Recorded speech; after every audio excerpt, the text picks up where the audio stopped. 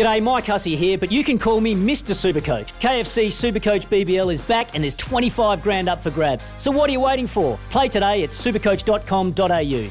T's and C's apply. New South Wales authorisation number TP/01005.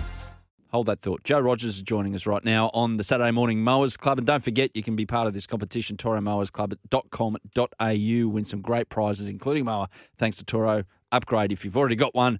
You get one if you don't have one. Joe Rogers joins us right now. He's the commercial manager at Lawn Solutions. It's a family-run business, but he's all over his mowing, all over his horticulture.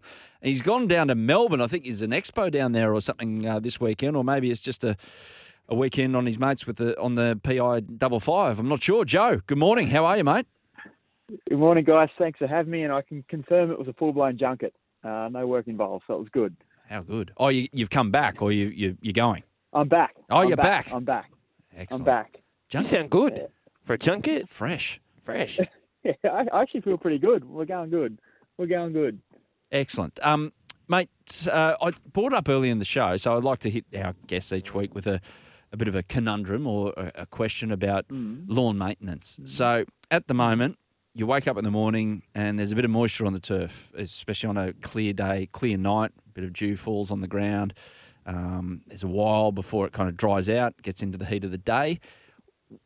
Would you advise to mow early with that moisture still on the turf, or just let it dry out a bit because you'll get your best outcome if you mow it on a bit of a dry surface? I'm always a fan of letting it dry out a little bit, particularly if you've just got a regular sort of rotary mower. Wet clippings and that can get a bit sticky and a bit messy, so you are best just to wait. In saying that, if you've got a cylinder mower, sometimes a bit of moisture on the leaf can actually be better. You can get a better cut out of it. So, look, if you're, a regular sort of mower, just a common rotary mower, let it dry out a little bit. It's just a bit neater.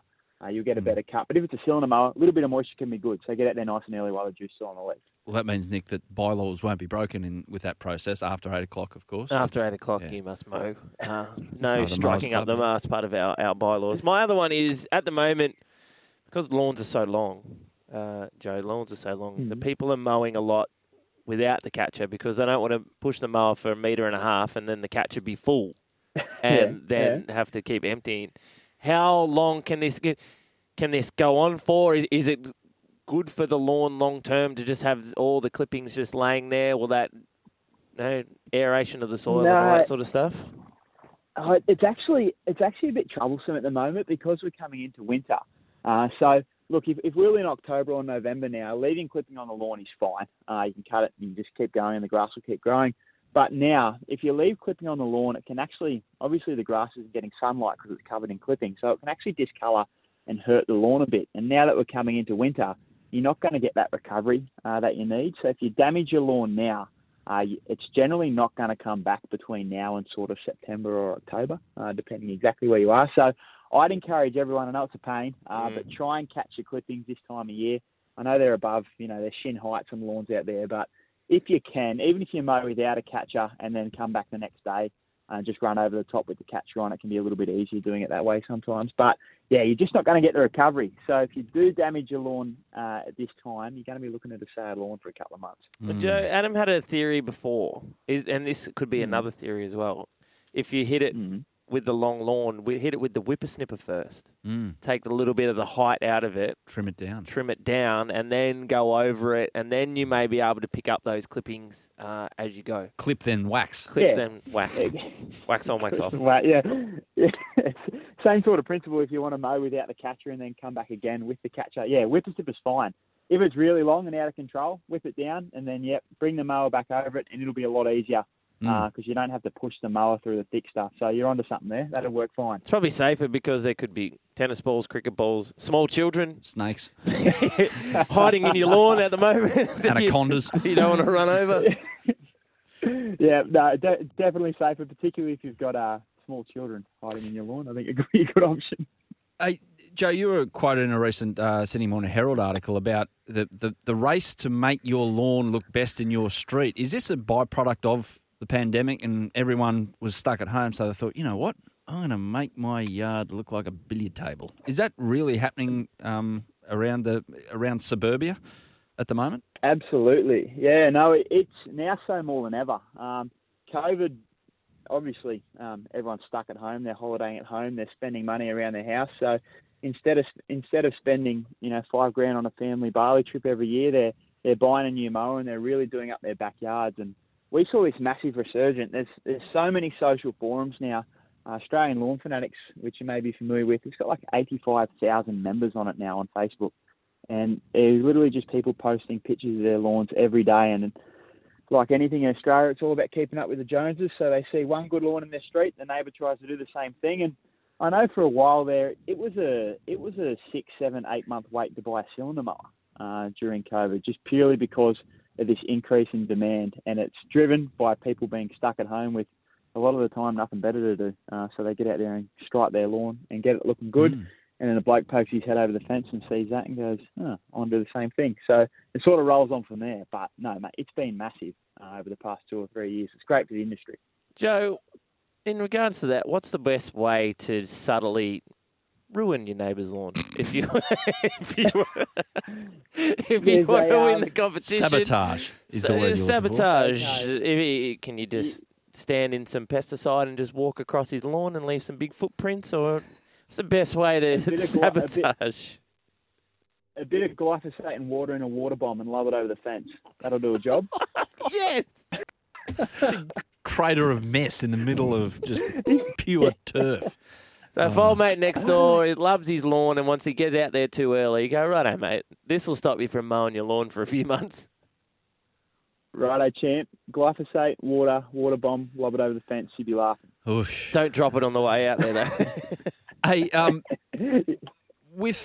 noticed on my lawn, Joe, a few winter weeds coming in. Is a good time to chuck a bit of weed and feed on it, or is there another way that I should be approaching it? So, weed and feed, we've got to be a little bit careful with weed and feed, particularly if you've got a soft-leaf buffalo lawn like Sewalter.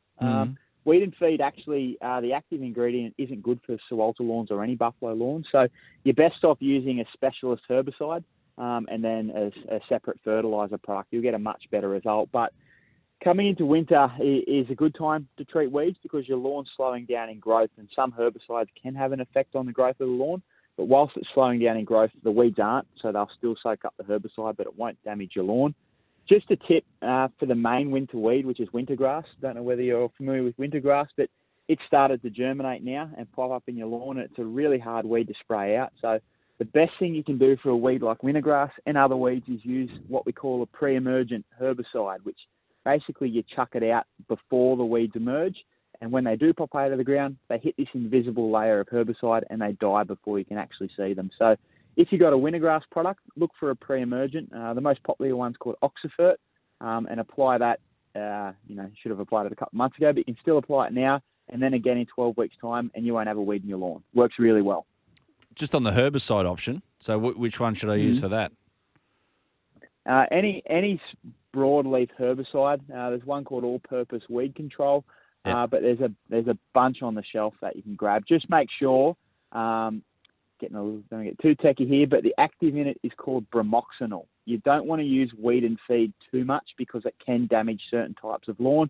Where if you just get a general purpose broadleaf herbicide, you'll be perfectly safe to use it on any grass variety. And don't do what I did about 15 years ago, which is just get a straight out weed killer, which actually killed the lawn as well.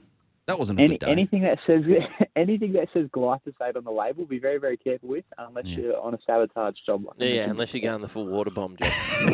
Unless you go on the water bomb. That's right. Nick, the jealous neighbour Davis over here. I love that. I love that. Big Dragons fan as well, you are, Joe. We mentioned at the top of the show that some of the Dragons boys were out cutting grass at local junior grounds so that the kids could get a game this weekend with the jungle lawn happening and getting rid of that. So the Dragons doing their part in the community, but looking okay as opposed to the start of the season for your mob. Yeah, had a couple of good weeks. They sort of bludgeon teams.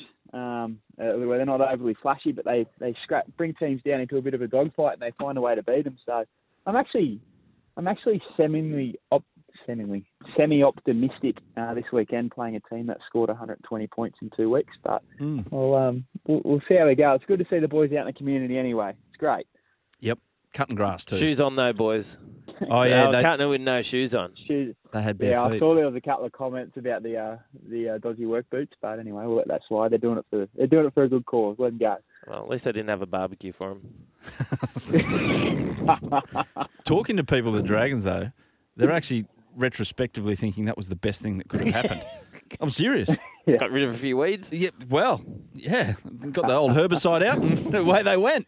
But anyway. Got the water bomb out. They did a good job. Good luck against the Storm this week, and you may need it. You may need it. Joe, I think we might, but again, semi-optimistic. thanks so much for joining us, mate. Good luck with Lawn Solutions, and yeah, we'll have you again soon for some more lawn tips. Very instructional this morning. Thank you, mate. No worries, guys. Thanks for having me.